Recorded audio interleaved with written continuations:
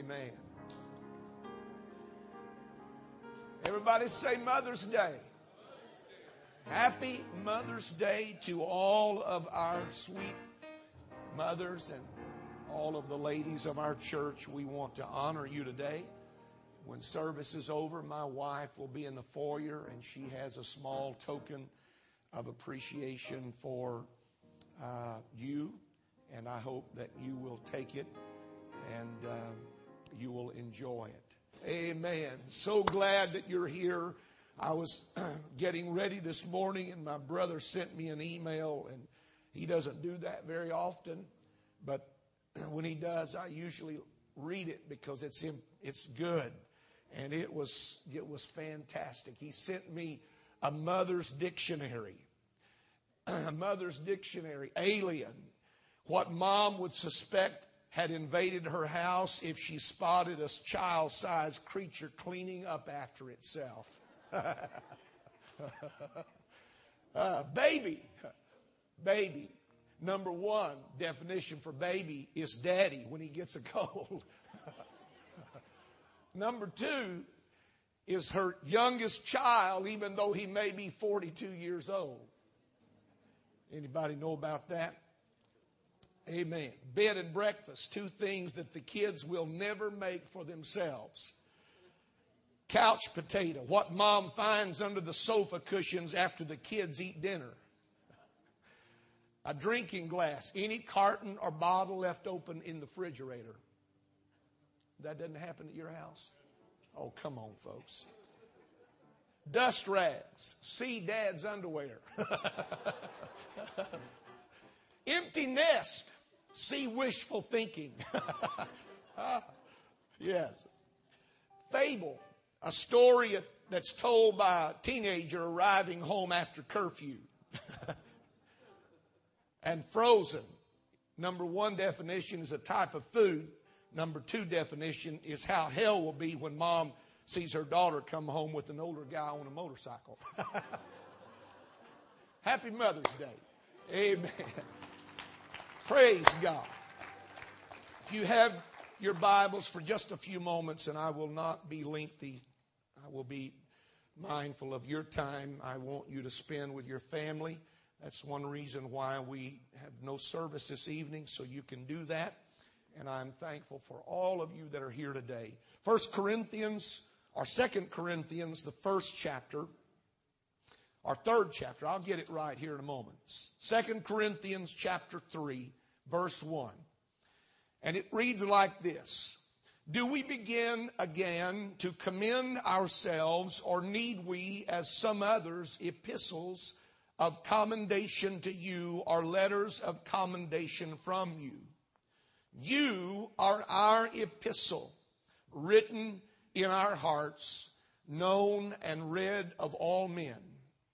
For as much as you are manifestly declared to be the epistle of Christ, ministered by us, written not with ink, but with the Spirit of the living God, not in tables of stone, but in fleshly tables of the heart. You are our epistle, known and read of all men. And everybody said amen. I want to talk to you for a little while this morning about a mother's legacy. And you may be seated. My wife had her mother's Bible with her this morning, and that Bible is truly a treasure. And if you knew the history of the family and all that my mother-in-law suffered in early life, you would understand that when you open that Bible, there are many pages on which it looks like a child has inadvertently gotten a pencil or a pen and scribbled some unintelligible something beside some verse. But those were not scribbled by a child. They were written by my mother-in-law when she was suffering from seizures from MS and epileptic issues in her life before the Lord healed her. And she would go to her Bible for comfort and strength. And though she could not legibly write a word, she would make a notation beside those verses that had spoken and ministered to her that day. One of the first things that I encountered when I met my wife and I began dating her was a unique thing about their home. If you were to go into a bedroom or into the kitchen, you might find a little post-it note with a verse of Scripture written on that note. I asked after a while what those meant, and they told me those were the verses that God gave us during the midst of our adversities, and those are the things that got us through. I'm thankful for that kind of legacy. You can leave a lot of things in life, but that right there is worth leaving. Amen. And somebody said amen. Today's Mother's Day, and I know that it's not always a happy occasion for everyone. It is a bittersweet time, I'm sure, for those of you that have lost a mother recently, as my wife, and I feel that loss, and I understand that today is a very emotional time for some. There are others that may not have good memories of home, and perhaps you have not necessarily looked back on that time as a cherished time. But the truth is, we are here today because of a mother. And I am thankful. One of the things that I've often told our young people when they begin to go through periods of rebellion in their life, I read them a scripture, and that scripture is found in James, where James said, "Honor thy father and thy mother, for that is the first commandment with promise." Now, he didn't say honor them if they're good, or honor them if they do right, or honor them if they're the kind of parents that you want. It's a simple principle that you honor them, and if you will honor them, whether they were good or bad, I'm going to send a promise to your life, and I'm going to bless you. Now, folks, what better deal could you get than that? Than to honor somebody, and in honoring them, it turn and come back to you. Amen. And so today we want to honor our mothers. There was a woman asked one day if she had it to do over again, would she have children? And quickly she said, yes, just not the same ones. Now, I hope you don't feel that way this morning, but maybe some might. But whatever the case, we are here today to reflect for a few moments about a mother's legacy. There were 4 scholars who were arguing over the Bible translations and the ones that they liked the most. One of them spoke up and said that he preferred the King James Version translation because of its beauty and its eloquent Old English.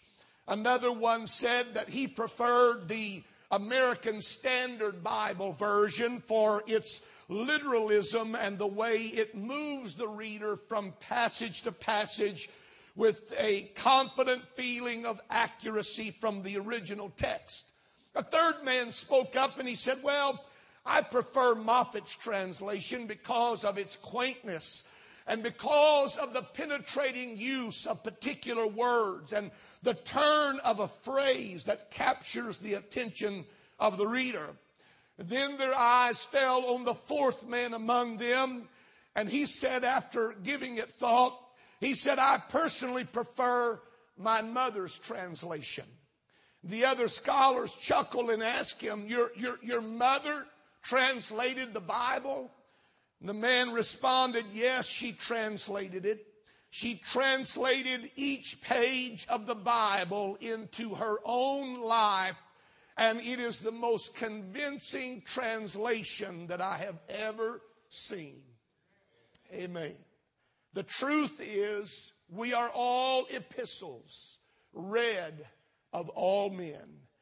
And this morning, ladies, I want to open your eyes, all of our ladies.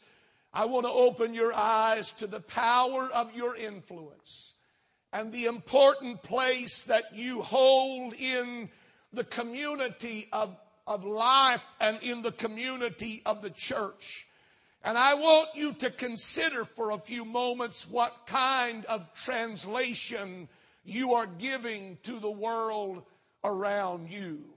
When Robert Ingersoll, the notorious agnostic, was in his heyday, he would travel the country giving lectures at all of the colleges and higher learning institutions. And at one of the places where he gave his infamous speech, 2 college students went to hear him.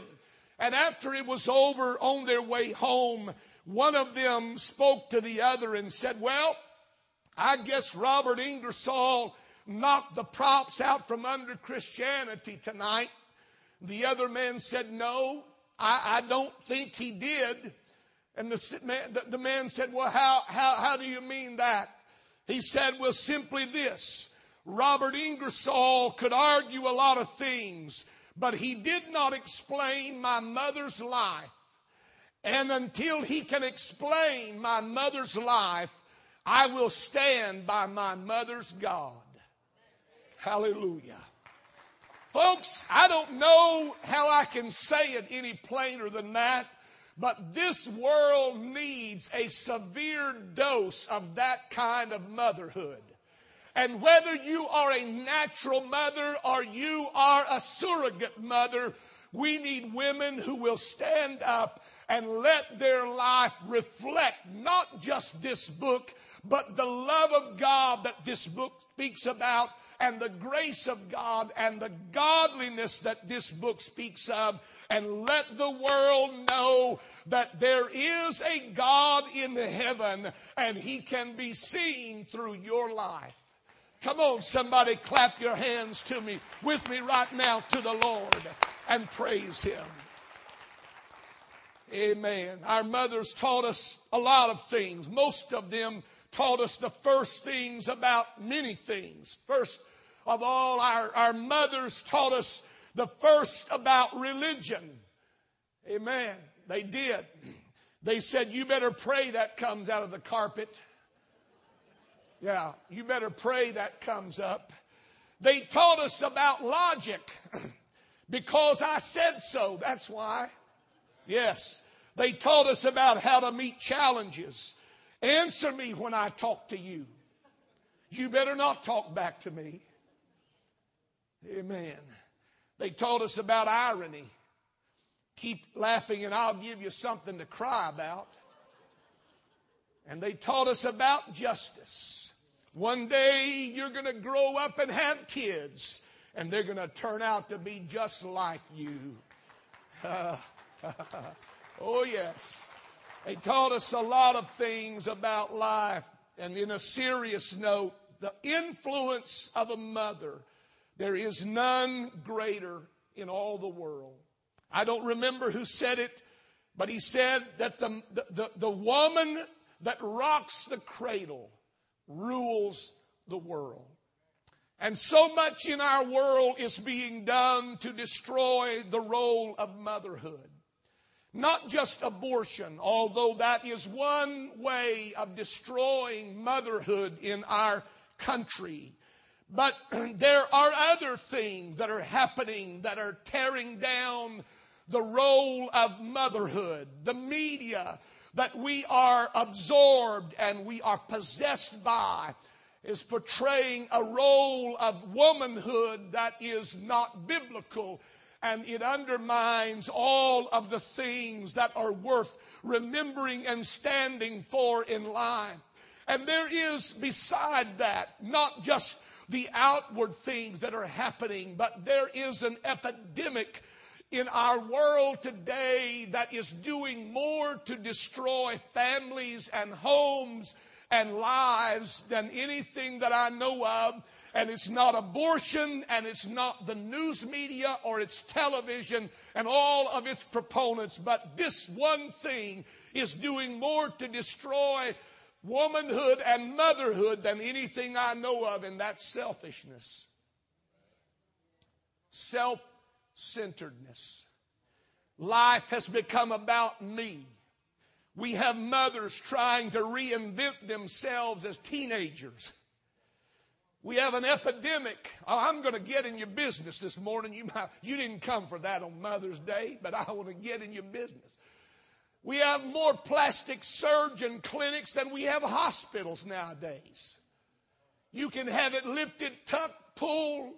I mean, you can, and all of it is done to imply to you as a woman that what God created is not good enough and you need to improve it. And I've come to tell you that that's a lie. And the truth of the matter is that is self-centeredness and selfishness at its highest. What we need is an awakening today and realize that whatever God made was good. And however God made me is good. God designed me. He crafted me. He worked me over and made me in His mind. And if God did all that, there must be something good about me and something worthy. Come on, clap your hands to the Lord right now.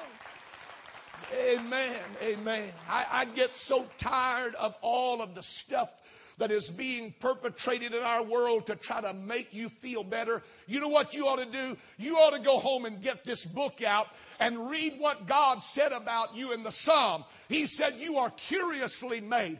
I worked over you. I labored you. I know all of your members, and you are wonderfully made. You are fearfully created. Don't let anybody tell you that you've got to do something outside yourself to make what God made better. What God made is good enough. You just need to wake up and realize I am something. I am somebody. God gifted me. God blessed me. And now I want to grow into my potential, and I want to be what God called me to be. Amen. A mother's legacy. I want to talk to you a little bit about that and what that can mean for our church family and for your family. And the legacy is what you leave behind, more than material possessions and more than all of the things that sometimes we get caught up in. You can leave behind much more than that. And a mother's translation of the Bible is the greatest legacy that you could give. And that translation is seen in many things that you have the power to do. The first thing that I want to talk to you about is that your translation of the Bible is revealed in the power of your desires and prayers.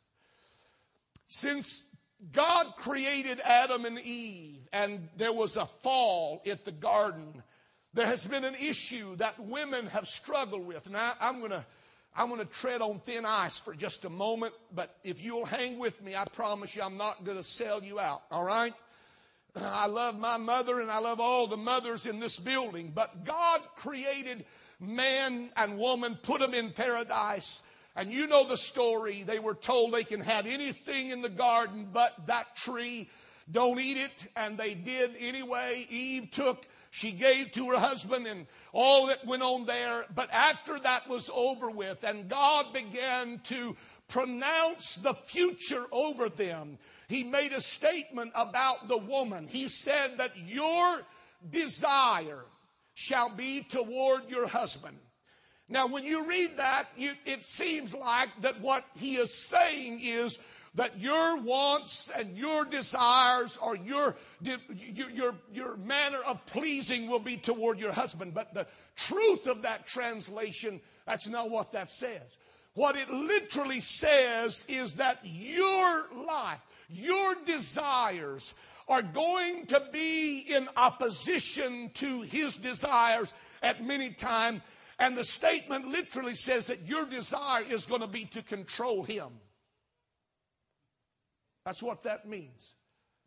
Now, the point is, and I'm trying to beat you ladies up, the point is that there was an issue going on with a woman's desires. And from that point until now, the influence of a woman's desire over her family, over her husband, over her children has been one of the most powerful influences there is in all of a human's life. The desire that your parents had over you has influenced you to this day. And your desire is so powerful that it can be good or bad. It can have a positive or it can have a negative effect. And your influence over your family can bring life or it can bring death. It can bring increase or decrease. It can release or it can enslave. And I'm going to prove that to you by two women, two mothers in the Bible. One of them is named Hannah. You find her in the Old Testament book of 1 Samuel, the first chapter. The second mother is a woman we find in Matthew 14 called Herodias. And she was the illicit wife of Herod. And I want you to look at what their desires produced. Hannah's desire produced Samuel the prophet. It produced a child that blessed not only the family, but blessed the entire community of Israel. And the other woman, Herodias, her desire brought about the death of John the Baptist. That's how powerful a woman's desires are. That's why your desires have to be channeled in the right direction.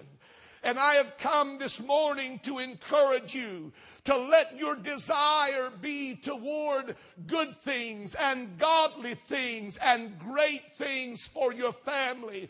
And realize that in the possession of your desire is life and death. Somebody said amen. The second point that I want to bring to you is that a translation of the Bible or your life is further seen in a woman's vision. What she sees for her family and what she sees about her family. They were called the sons of thunder, John and James. Their mother was very involved evidently in their life, because at one point when these disciples came to be with Jesus, their mother came also, and she made a request. She said, Jesus, when you come into your kingdom, I want you that you would grant my sons to sit on your right and your left. And when we read that story, we look at that woman, we think, what arrogance. Well, who in the world does this woman think she is to ask something of that nature? But I want to tell you this morning, I come to applaud their mother. I come to praise her this morning, because what I see in this mother is a woman that recognized the best. And she said, that's what I want from my kids. That's what I want from my family. And she recognized where the best could come from. And she pointed her kids that way and said, that's where you want to be. Get as close to him as you can get. Do whatever you can do to be near him, because that's where the best in your life is going to be found. And so I come to applaud the mother of these sons of thunder, because under their influence, or under her influence, she pointed them in the right direction. Would to God that we had more mothers like her, that wanted their children to excel in spiritual matters more than in popular acceptance, and more than being someone who fits in with the crowd. I want to tell you something, folks. You don't know this, but when I was younger, I had one of the most severe drug problems you could imagine, and I still suffer. I still struggle with it today. And that drug problem was my mom and dad drugged me to church every time the doors were open. Every time we had an activity around church. Come on, kids, we're going to church. But I don't feel like going to church tonight. I've got something else. I've got homework to do. Well, bless your little soul. You can do homework when you get home. You should have paid attention in school today. And you know what? I don't think I'm that bad a guy. I don't think I'm that. I don't think she did a bad job. There were a lot of things that I didn't get to do. And when I was a kid, I thought that was the worst, absolute worst thing my mom and dad could do to me. And you know what we've done? Because we couldn't do it when we were kids, we let our kids do everything. And now we've got a generation of kids that don't know what really counts in life and don't really know what matters in life. They have a hard time with spiritual values and what really counts and what's going to last and what's not going to last. I'm here to tell you, I applaud a mother or a dad who will say, you know what? I want to point you toward the church. I want to point you toward God. I want you to be close to God. That's what we're going to focus on. That's what we're going to major on. And when you do that, all those other things come into focus and you don't miss out on anything in life. I would rather that my children and my family succeed at church than anywhere else in the world. Amen. Give me a nod of some kind if you believe that. If I want anything, I want our kids to be as close to the Lord as they can be. And ladies, you have the power to see that happen because of the vision that you can cast for your family and for this church. The last thing that I want to point you to is that your translation is seen further in the power of your words. The words that you speak every day. Moses' mother's name was Jochebed. When Moses was born, things were not good. It was not a kosher environment. It was not a climate to be housing children in. And yet Moses came. And the Bible said that because Jochebed saw that he was a goodly child, she hid him for 3 months. And then after he reached a point where that was impossible to continue doing that, she made an ark and she put that baby in the ark and put him out in the river. And you know the story. Pharaoh's daughter comes to bathe, and while she's there, she hears the cry of this child. And so they find the basket. They see the child. Jochebed's daughter was watching, and she steps out at the right time. And coincidence? No. God's plan? Yes. God brought them together. Okay, I want you to take this child to this woman that you're telling me about and let her wean him and then bring him back to me. And so Jochebed only had a window. She didn't have a lifetime. She just had a window. She had a few years that she could pour into him, but she poured into him word. You know why I know that? Because there came a time in his life when he was faced with a decision. Am I going to buy into what Egypt is telling me, or am I going to live by what my mother told me? And somewhere in that battleground, Moses stood up and he said, I refuse to be called the son of Pharaoh's daughter. Where did that come from? Where did that knowledge come from if it did not come from a mother every day picking him up and saying, Moses, you're a child of God. Don't ever forget that. Moses, you come from good blood. You have the favor of God over your life. Not, my God, I wish you'd get out of the house. You're getting on my nerves.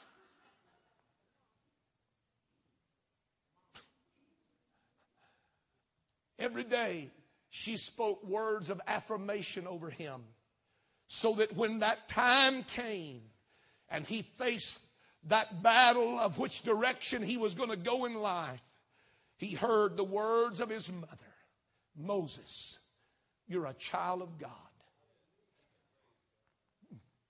He stood up on his feet and he made the decision that changed not only his life, but the world of an entire nation was influenced by that man. This is what one famous man said. He said, my mother said to me, this is what she told him. She said, if you become a soldier, you'll certainly turn out to be a general.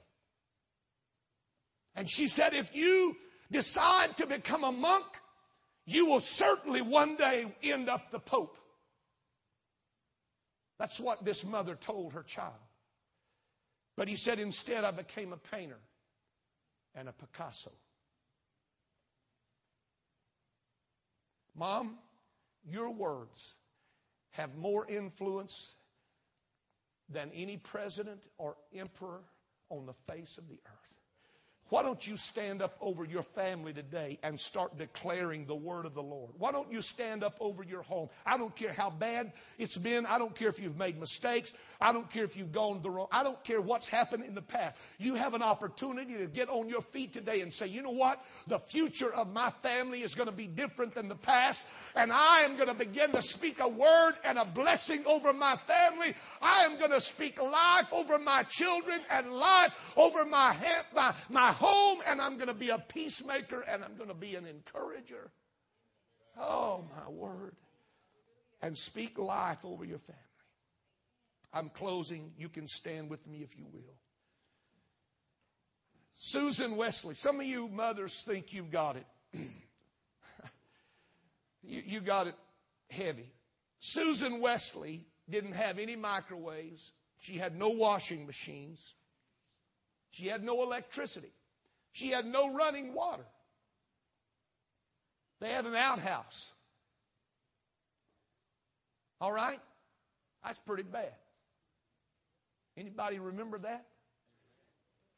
There's a few folks around here that know what an outhouse is. She didn't have any modern conveniences. And to top it all off, she had 17 kids. 17. But Susan Wesley, with 17 kids and no modern conveniences, took time each day to take each child aside for a full hour. Every week she would discuss spiritual matters, and every day she would spend 1 hour praying for her 17 children. No wonder she produced a John Wesley and a Charles Wesley that literally shook England and the United States in the early days and brought great revival to our country. And she did it by unconventional means. And when I read these things, I thought, man, this would go over like a lead balloon in our modern culture. But these are the principles by which she guided her family. Here are a few rules that she trained her children by. Number one, subdue self-will in a child and thus work together with God to save his soul. Now, I don't want to try to interpret what that subdue indicates, but I have a feeling I know. Subdue. Anybody ever had to subdue something? That's not time out, folks. Number two, teach him or her to pray as soon as he or she can speak. I told you. Some of you are already. Number three, give him nothing he cries for. Oh, and only what is good for him if he asks for it politely. I can feel a cardiac arrest coming on right now.